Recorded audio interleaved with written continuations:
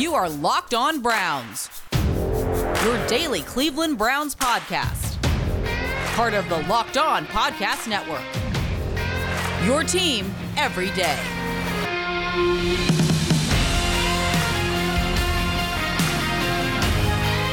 Welcome back, my friends, to the show that never ends. Your daily delivery of all things Dog Pound, LGB on the LOB, Locked On Browns, brought to you by the Locked On Podcast Network. We appreciate everybody for making us your first listen day in, day out on whatever podcast platform you catch Locked On Browns. Remember, always free. And again, we thank you for making us your first listen. Your host, Jeff Lloyd, at Jeff_LJ_Lloyd, the show itself at Locked On Browns. Follow back account. DMs are open. Today's episode of Locked On Browns is brought to you by Rock Auto. Amazing selection, reliably low prices, all the parts your car will ever need. RockAuto.com. John Costco in, for our weekly Under the Lens episode. This one's going to be an interesting one because I think we're going to hear some good things about the offensive side of the ball. We might hear a thing or two good about the defensive side of the ball. There was a lot of missed assignment coverage-wise. Certainly when you have moving parts in the secondary, that is understandable. But I guess, John, like you do in any type of working relationship where you have an employee and you need a little more out of them and you're going to have to kind of give them a sit down, first thing you want to do is try to give them a positive or two before you basically go to the negatives. So offensive side of the ball here. Baker Mayfield, for all the sit him, cut him, release him, burn him in effigy due to the labrum issue. The backs were producing yesterday. Certainly there was some meat left on the bone. There's no doubt about that. But number 6, and still not silencing his critics because somehow that the defense gave up 47 points. That's going to be on the quarterback, which makes total sense, I guess, people. Baker Mayfield's day in a nutshell, John. So, mixed bag. I guess is the best word for it. So, for some good throws that he made there. Obviously, when you score 42 points on an offense, the quarterback is going to be a part of that, making some good throws. He was accurate on the attempts that he did make. So I think the whole labrum thing can be tossed out the window that was causing any type of accuracy issues or whatever. So you could chalk that up to first game back, or you could chalk it up to an OBJ thing where they were maybe trying to scheme him open last week, and he was struggling with that, or whatever it is. But I think the labrum thing is toss it out the window because we've seen even in the Bears game after the first drive he was accurate. This game he was accurate. So I think with Baker, he's back to being an accurate quarterback. When he sees it, it's there, and he's able to throw it accurately. The negative with him would be he has to see it for it to be open, and even sometimes with that, he's not seeing it. There were a lot of plays he did leave out on the field where there were open guys down the field that could have been for big plays, and especially in that last drive of the game where you're talking about you have no timeouts, you have a $130. To go to drive the length of the field to get yourself into scoring position. And your first 3 plays are essentially check down options in the field of play that burns off 1 minute of clock. You need to be better than that. You have to be able to understand the situation, and that an incompletion is better than a 3-yard completion with clock running. So I think for him, there was missed opportunities on that final drive. There's there's that check down he had to Kareem Hunt, and he didn't even let the defense develop to see what was going on downfield. There was the shot that he took the Donovan Peoples-Jones into double coverage. OBJ was wide open on a deep crosser.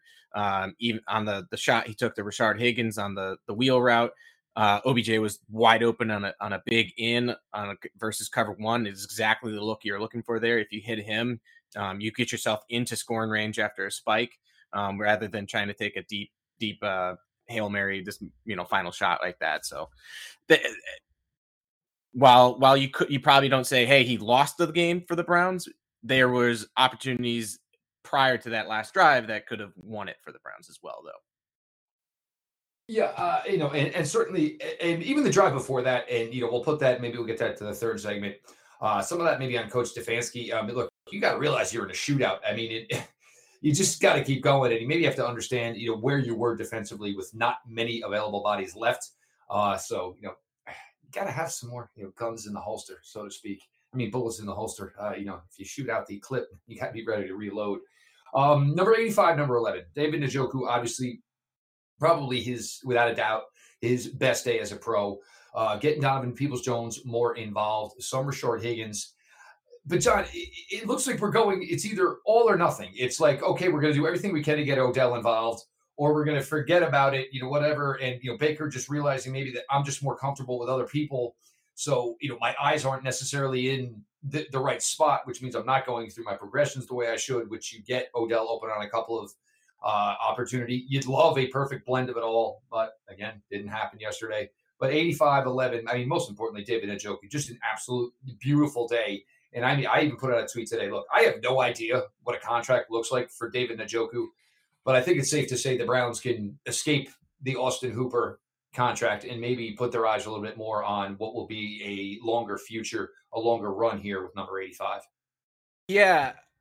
You develop a talent like that, and he's now had 2 games in the first 5 this year where he's just you're talking about like not your primary weapon, where he can have games like this where from a fantasy perspective you're putting like 30 points or something like that or whatever. I think you have a legitimate tight end wide weapon. He does look awkward running down the field. It's not the first time where he opens up and it looks like he's just like really struggling to open up his stride or whatever. But I mean, he's an athletic tight end that you want to get the ball to, and he's developed his ability to catch the ball, I think, pretty well. And he's a guy that's dangerous after the catch. So he had essentially one bad play in this game, and that was him letting Derwin James just basically run unblocked to smoke Baker in the back, and it forced a fumble or whatever, and it kind of killed that first drive. But really, other than that, he was excellent. Had a 92 plus grade in this game overall. So this kind of imagine if he doesn't even give up that sack, what his grade looks like. It's probably 93 plus, which it just gets harder to get up in those ranks or whatever. But still, from a contrast standpoint, he is making it easier to hang on to him versus letting Hooper go and getting out of that big contract that Hooper is, because Hooper, he's a solid player, but he's not a guy that's a difference maker. I think you signed him to try to be that difference maker. You probably didn't understand, probably didn't know what you had in Njoku. You wanted to get a sure thing where what his floor was. But I think what you found is that he's essentially is the high floor, low ceiling type player, where he's just your average dude, whereas Njoku, maybe his floor is a little bit lower, but his ceiling is much higher. And I think you want to go for that high ceiling type player. 24-27. Look, we could do a segment on them every week. Look, they're just great. I'm going to pass on that one. We got Blake Hance for an entire game at left tackle. We got, once again, the rookie James Hudson out at right tackle. Some offensive line talk here, John. And finally, number 77, looking like the Wyatt Teller we grew accustomed to last year. Yeah, so Wyatt Teller, something that hadn't, maybe we hadn't talked about, or maybe a lot of people weren't talking about, because the Browns offensive line as a whole was playing well. And so I think it kind of gets overlooked at maybe some of the pieces there that maybe aren't up to the standard that we're used to. So Wyatt Teller last year was in like a 92 plus grade or whatever. It was just a beast. This year, up until this game, hadn't had a game over 72.9. And all the other games are in the mid 60s. So you're talking about kind of an average player that was kind of mediocre in pass protection, was just kind of, making kind of inconsistent in the run game. This game, finally, he has a bounce back as an 88.8, clean in the pass pro game, really good in the run block game. So I think for him, it's if he can, this is a launch pad for him to get back to where he was last year. I said, preseason that I thought he was going to regress from his, astronomical numbers last year. I just didn't think he'd regress back into like a mid 60s guy, which is what he's been. So if he can be into the upper 70s, low 80s, that would be a really ideal for the Browns there. Blake Hance, solid game at left tackle at a 70.2. grade overall in this one. Was struggled a bit in the pass pro game, and then you unfortunately had to bring in James Hudson again, and he's not he's not he's not ready yet. He's essentially just not ready to play at this level. He's a guy. I mean, he's a defensive tackle that converted to an offensive tackle. And essentially has 2 years of experience at that position.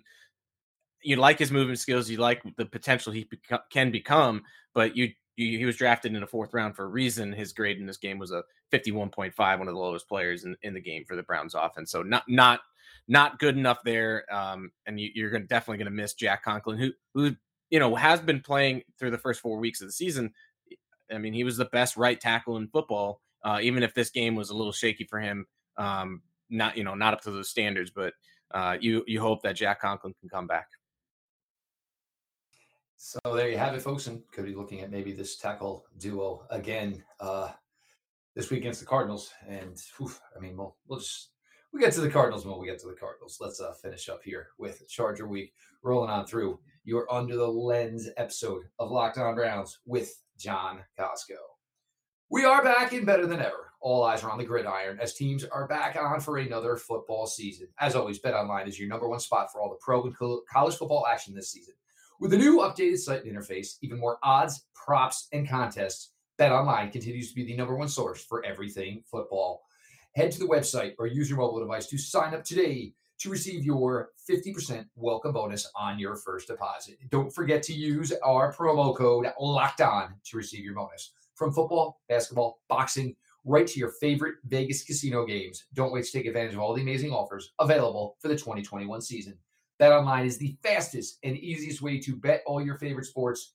BetOnline, where the game begins.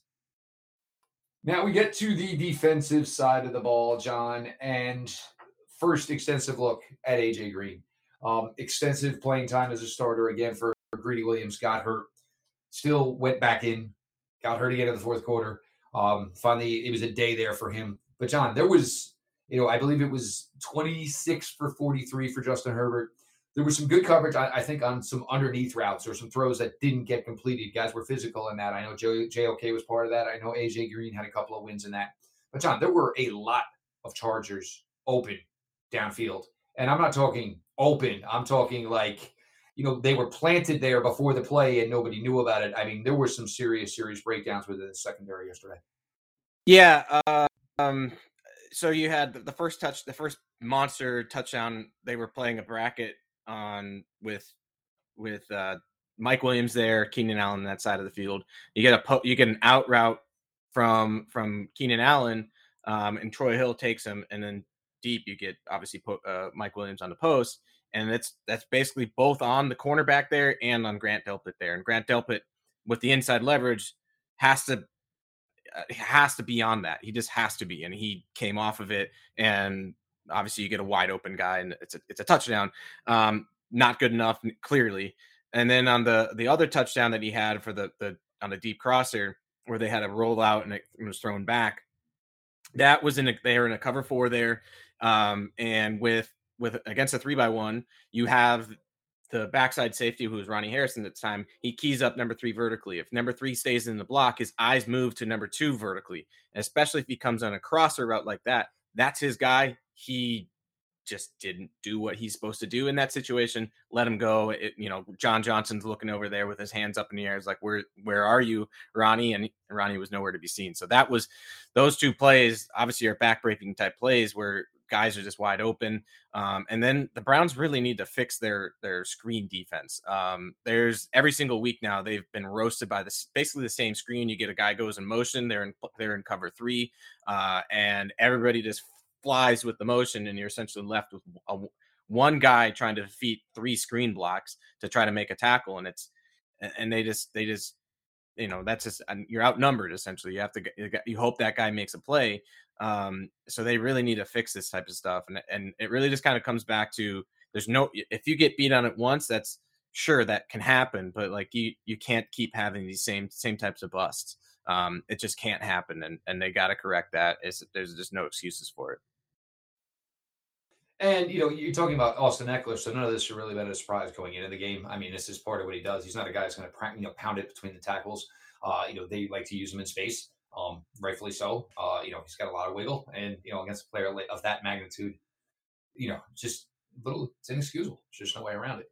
Greedy Williams, AJ Green. Greedy Williams, look, again, and I think the thing is, and we'll see what's going on with the shoulder. And of course, obviously, you're crossing your fingers and you're hoping it's, not, what it possibly could be, which cost him the entire 2020 season. But certainly seems like he's going out of his way to show people that he is okay, to the point where he has, zero issue as far as being physical, getting physical. AJ Green, gave up a lot of yards, but it wasn't the worst day in the world for AJ Green, who finally saw his first significant playing time in the NFL. Yeah, so let's talk about Greedy Williams for a bit. I've really liked what I've seen out of Greedy Williams, in basically him being able to start now, since Greg Newsome has been injured.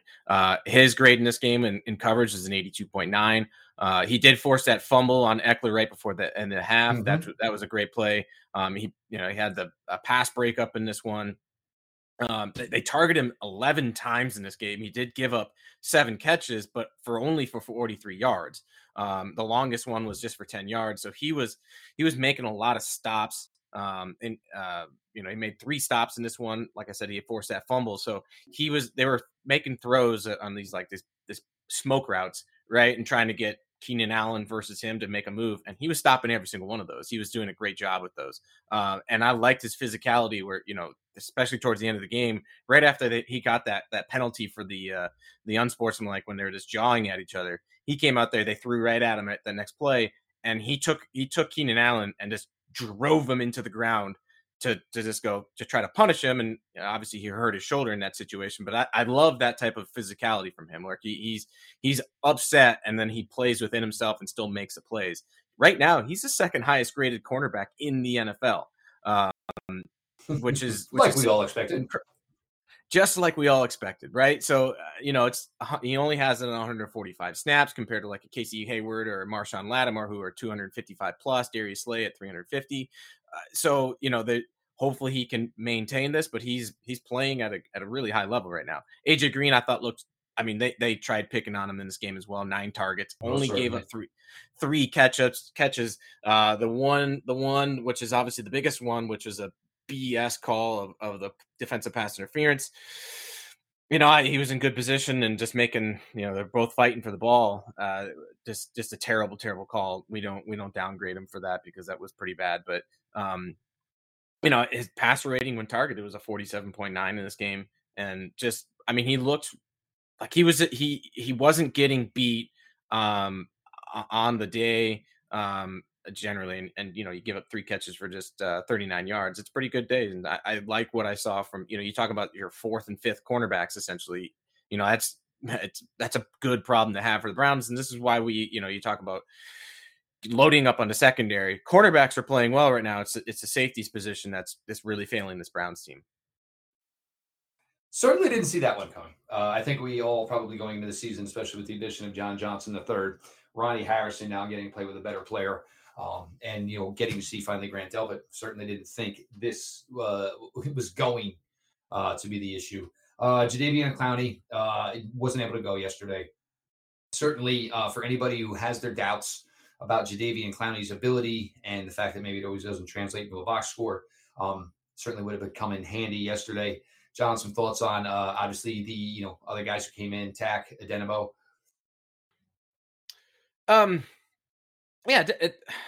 Adenabo, he had a 67.7 grade in this game. 16 snaps, so adequate in terms of what you want out of that role. He wasn't a liability there, but he wasn't making any splash plays. Myles Garrett was the highest graded defensive player, had 5 total pressures and another sack in this one.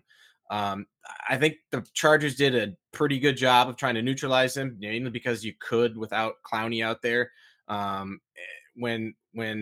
then you had long spurts in this game where Malik McDowell was hurt, and so he probably just wasn't as effective as what you would like from him. But Myles Garrett was doing what he always does, drawing triple teams and stuff like that. But I think Tack McKinley, you want to see better from him in this one when Clowney's not out there. Just a 52.3 in this one. He did have 3 total pressures. 2 of them were hits, but I think the one kind of pretty much forced an incompletion because he got him smoked right in the chest. But like basically other than that, it was like kind of a non-factor. It wasn't really making a big impact in this one. Malik Jackson seems to have like he's like a Jekyll and Hyde so far. Like this game, he completely disappeared in this game. He was an issue in the run game. Did have 2 pressures in this, but he was a 36.6 in this one. And I think you miss Clowney in this one, even because Clowney was one of the league leaders in total pressures, and it's a problem trying to block both Miles and Clowney when they're just relentless like they are. And when you don't have them, especially against a team that, Justin Herbert, who, sometimes will hang onto the ball a little bit, but like he essentially does get rid of the ball in a timely manner. But when he's holding on to that, you need to be able to make him pay. And I think Clowney does make a good bit of a difference there. Yeah, obviously, tough loss for the Browns defense yesterday. The linebacker unit. Last couple of weeks, John, and not a knock, on Anthony Jackson, but Anthony Jackson comes in the fold. Malcolm Smith had been doing an incredible job the last few weeks, and all of a sudden, we don't have a role for Malcolm Smith to play, which seemed really weird. He was playing really, really well. The combination of him and JOK as far as, athleticism, underneath coverage, just flying around the football field, seemed like it had a good vibe to it. And then you get to yesterday where Malcolm Smith barely saw any reps. Yeah, he had 3 reps in the previous 3 games. So like in the first game when Malcolm Smith and Anthony Walker were out there, he had 17 snaps, had a 29.6 grade.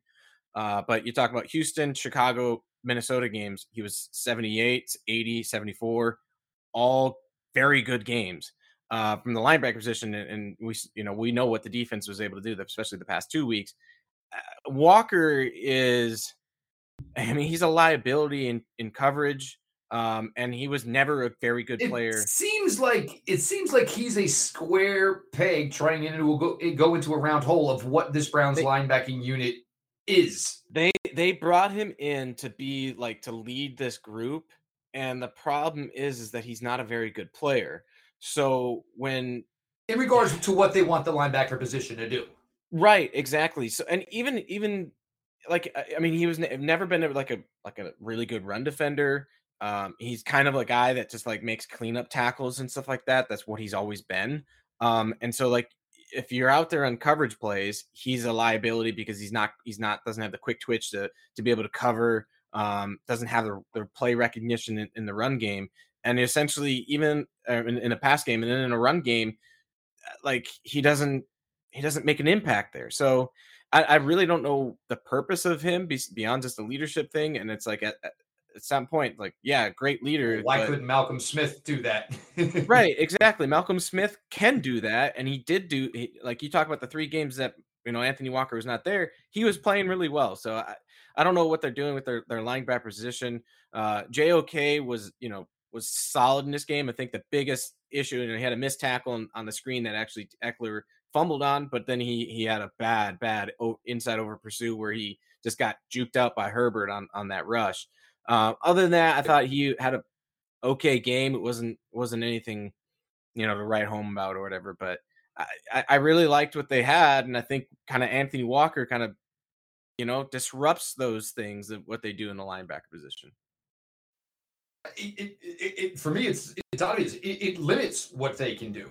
And look, there might be weeks where you think he's, somebody you need in the fold. If you're going to face the Tennessee Titans, teams like that, maybe you would think he's going to be more of a factor. But when you're getting into these teams that, are really, really good athletes, throw the ball a lot, it really seems strange that you're, trying to force feed Anthony Walker into that fold. So there's your Browns defensive thoughts. I do actually have some thoughts I want to get to here as far as overall gameplay. We're going to do that with John Costco as we move on along here. You're under the lens. Locked On Browns as PFF lead analyst John Costco is along for the ride. This episode is brought to you by RockAuto.com. With the ever-increasing numbers of makes and models, it's now impossible for your local chain auto parts store to stock up all the parts you need. Why endure often pointless or seemingly intimidating questions? Is your Odyssey an LX or an EX? What type of engine does it have? And wait while the person behind the counter orders the parts on their computer, choosing the only brand their warehouse happens to carry. You have computers with access to rockauto.com at home and in your pocket. Save time and money when using the Rock Auto app. Why choose to spend 30%, 50%, even 100% more for the same parts from a chain store or car dealership? Example, Honda Odyssey fuel pump is $353 from a chain store. You can purchase it yourself for $216 from rockauto.com. Rock Auto prices are reliably low, and they are for every customer. Go explore their easy-to-use website today to find the solution to your auto part needs. Go to rockauto.com right now. See all the parts available for your car or truck, right? Locked on in their How Did You Hear About Us box, so they know that we sent you. Amazing selection, reliably low prices, all the parts your car will ever need. rockauto.com.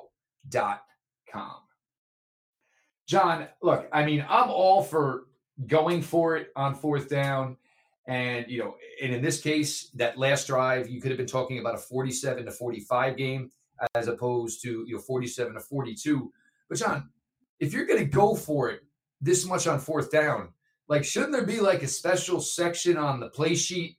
And you've got 5 or 6. We don't use these plays in a regular rotation. If I'm going to try and change momentum of a game here, I'm going to try and, defeat this defense who, basically looks like they held us to a field goal. You're going to do this. This play calling's got to be a little bit better. And it just seems like for big spots, it seems like the play calling they're going with in these key situations are pretty vanilla.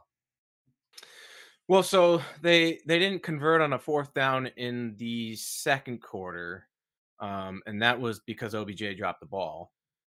He completes that. Mm-hmm. Was there another fourth down that they weren't able to convert on besides the final play of the game, essentially? Yeah, well, that was the one where they left points on the board again. The OBJ one. Well, that's so. I put that last. Yeah. So I mean So the a couple things too, right? So the 4th and 2 that OBJ dropped the ball. Like, OBJ dropped the ball. I don't know, from a play calling standpoint, he was open. Baker found him, and it was just a drop pass. You talk about previous weeks where Baker's taken some sacks on fourth down. There's been some. Maybe some play call issues there, but also at the same time, like, getting in, if you get into that fourth down situation, they did kick the field goal or whatever on that first drive instead of actually going for it there. And to me, it's more of Kevin Stefanski is getting handcuffed because he doesn't trust Baker Mayfield to make the plays. That is what's going on in terms of just like people saying, hey, the offense doesn't look quite right. So I know we have the running game that's ultra efficient, like at an all-time high level right now, and the passing offense just kind of looks disjointed and things aren't being efficient there. To me, it's Kevin Stefanski doesn't trust Baker Mayfield to find the open receiver in a normal play call and hit him with it. And then you talk about in game changing type situations, like on that 3rd and 10 where they call the draw play. To me, I would rather Kevin Stefanski just go like, listen, Baker, you got to make a play. We're going to call a pass play here. Don't make it incomplete, but it's like make the play, get a first down. He did do that on 2nd down. Baker threw an incomplete pass. I know people are up in arms about the fact that Donovan Peoples-Jones had an illegal contact and on the sideline. Yes, he did, but Baker should recognize that, throw it there, and force the referees to throw the throw that flag. But there was no pass interference on Higgins on the route he actually did throw. He just missed on that throw. And what was it? Derwin James that was in coverage never actually even touched Higgins on that one. So you talk about, hey, I think Kevin Stefanski mentioned it in his post-game presser. It's like on that 2nd down play, I wanted to call a shot here. He did. He had an out and up to DPJ, and he said the last thing I wanted. He probably was saying this to Baker in the headset. Can't throw an incompletion, and Baker then did do that. So then on 3rd down, he's thinking, okay, I can't really trust my quarterback. Hopefully, my run game can get something done here, because we've seen the number of big plays that team can do. I feel like he feels like he's handcuffed by Baker because there are a lot of plays that are left out on the field because Baker's not seeing the field clearly. I don't know why that is the issue. This game, it felt like he blocked OBJ out and basically kind of said, I'm just going to not even look his way, not even think about him, and try to run the offense like I normally do. And I think it feels like it's handcuffing Kevin Stefanski and what he wants to do with this offense, because Baker isn't playing at a high level right now. Yeah, and it's not even so much the last drive. It was the drive before that. I mean, look, I get it. You have Kareem Hunt, you have Nick Chubb, you have this, but I mean, 1st and 10, everybody in the stadium knows what you're doing. So what do? They sell out. So it gets you into a 2nd or 11, a 2nd and 12. And then you're even in a more difficult spot to try to run to pick up this yardage. You had David Njoku, obviously that was clicking. You had Donovan Peoples-Jones, that's clicking. Rashard Higgins always seems to be clicking when you're when you do call his number. Some sort of play action, and obviously get Baker on the move because that's what they feel the most comfortable with. But it just, I don't know, it's kind of turtling up at a difficult spot, especially when you realize at this point your defense is gassed. And whoever's out there, they just got no answers for what the Chargers are doing. It was just raining yards and points from the Chargers offense. You got to realize that, in this opportunity, there's probably a good chance you're not going to run out the last 4 minutes of this game. No, yeah, you need to be more efficient on offense. And again, so that second to last drive where they had the 1-point lead and they essentially went run, pass, run, and didn't gain any yards, right? Yeah. So basically a 3 and out. You can argue with the play calling, and you want to, in that third, especially that 3rd down, you just basically say, all right, we got to pass it. The best way to get 10 yards is to pass it, and dial something up to call that pass. And he said, to me, he just doesn't trust Baker Mayfield to find the open receiver. There were a number of times prior to that drive that this game could have been closed out, and either because Baker didn't see the open guy, it didn't happen. You talk about the refs kind of handing the game back to the Chargers to keep them in it and stuff like that. But at the same time, this is a game that Baker needed to put onto his shoulders, and he wasn't able to do it because for whatever reason he's just not seeing the field, not seeing the open guys. He has to, even when the guys are open, he has to. It's like right now he's not trusting his eyes and what is out there. And again, we went through this last year. There was guys that are open and he wasn't trusting it. And then all of a sudden in week 7 against the Bengals, it clicked for him. And he was able to, for the most of the rest of that season, find the open guy, hit him, and be decisive with his reads and everything like that. And he looked like the legitimate franchise quarterback that, Browns fans hope he is. But then he's regressed from that. He's back to the guy that we're questioning. Can he see the field? Can he find the open receiver? Can he work with OBJ? It's a legitimate, to me. So Kevin, I blame Kevin Stefanski and the game in a whole of the fact that you can't let up 47 points. You can't lose a game where you have a 2-score lead in the second half or multiple leads in the 4th quarter. These types of things shouldn't happen. And you'd hope that your defense could stop them from scoring 47 points or whatever. But at the same time, there is a play call sequence that, was a little bit disjointed on that second to last drive. But at the same time, it's I get why, because you don't trust your quarterback right now. Because if you watch the game from an all 22 perspective, and you lose count of the number of times that Baker Mayfield had open receivers in the progression of his throw and didn't throw it to them and would do something different. There was the one where he had the weird shovel screen to Njoku when he dropped back to pass and he scrambled forward. He had a wide open, I believe that was Rashard Higgins at the time with a deep dig, and it just didn't throw it to him.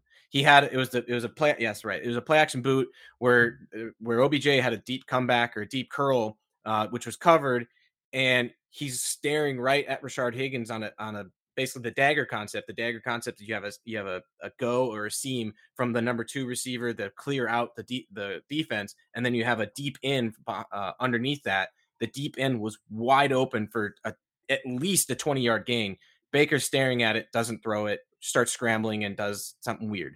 I don't know why he's not seeing that it is wide open. Every quarterback hits it. You want every quarterback, legitimate quarterback, to be able to hit stuff like that. So things like that where Kevin Stefanski probably sees that and go, okay, he's not seeing this right. Let's see if I can find a different play call that where he is seeing something right. So it's, you just hope that you wouldn't have to deal with this at this time. Again, year 4, second year of this system, you're expecting him to have progress on what he built last year, but he's not right now. And I don't know. I don't know what else to say, because it's like, I get it from a play calling standpoint. You call these plays, these guys are open, he's not hitting them. And at some point, you have to blame the guy who's pulling the trigger, and that's Baker.